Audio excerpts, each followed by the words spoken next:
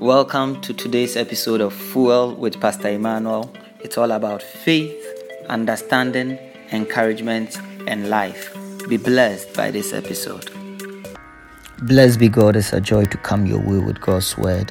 2 Corinthians chapter 12, verse number 7 and verse number 8. Says, "Or because of these surpassingly great revelations, therefore, in order to keep me from becoming conceited, I was given a thorn in my flesh, a messenger of Satan to torment me. 3 times I pleaded with the Lord to take it away from me."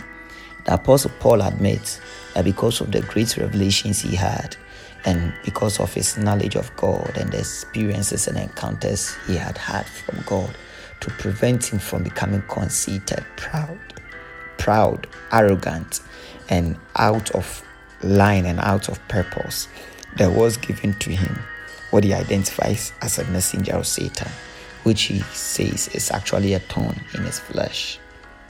So sometimes God allows things to happen in our lives to prevent us from becoming proud, arrogant, insolent, rebellious, insubordinate. Sometimes God allows things in our lives to keep us humble. Sometimes God allows things in our life to keep us dependent and reliant on Him.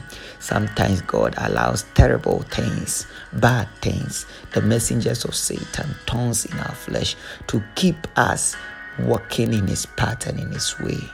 It will keep us in check. It will keep us aligned. It will keep us attuned. Some troubles help us to stay prayerful. Some challenges help us to keep walking in faith. It is a thorn in the flesh. It may be a messenger of Satan, but it is God-given. And that is what the apostle is communicating to us. Not every bad thing that happens to you is evil. It may be bad. It may be unpleasant. It may be distasteful, but it might be God-given to keep you humble. Because if certain breakthroughs happen to you at certain times, perhaps you might forfeit your faith life. You might forfeit your prayer life. You might forfeit even your devotion to the Lord. Some things are permitted by the Lord to humble you as a child of God. Sometimes God deprives us and denies us of certain benefits, not because He does not love us. On the contrary, because He loves us, He can do that to keep us humble. He gave the apostle great revelations, but He also gave him a messenger of Satan, a thorn in the flesh, to prevent him from becoming conceited. And the apostle said, "For this thing I besought the Lord, I pleaded with the Lord 3 times. Learn to plead your case with the Lord. Learn to plead your case consistently with the Lord. Learn to talk to the Lord about the issues that you experience and you go through." He said, "I pleaded 3 times. Why do we pray once and we give up and we quit and we throw in the towel? Why do we pray once and we think that we do not need to pray again? The apostle said, "I pleaded with the Lord 3 times. Child of God, there are things you might still be pleading with the Lord.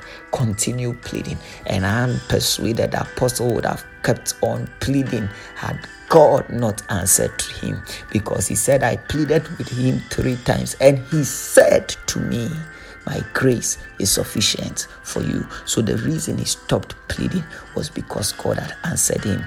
And sometimes God's answer is not to take away the trouble, not to take away the messenger of Satan, not to take away the thorn in the flesh, but God's answer might be that grace is sufficient for you. And it was this answer of the Lord that kept him from continuing to plead his case with the Lord. So not until God answers you, don't stop pleading your case. Keep pleading until God hears you.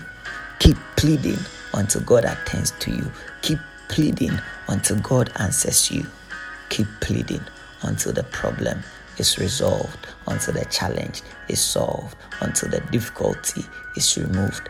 And even if it will not be removed, even if it will not be solved, God must speak to you and give you an assurance about it. Plead your case and don't stop pleading. The Lord bless you.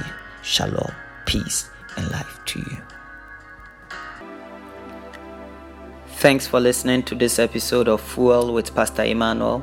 Till I come your way next time, grow in faith, increase in understanding, give encouragement, enjoy life in Christ.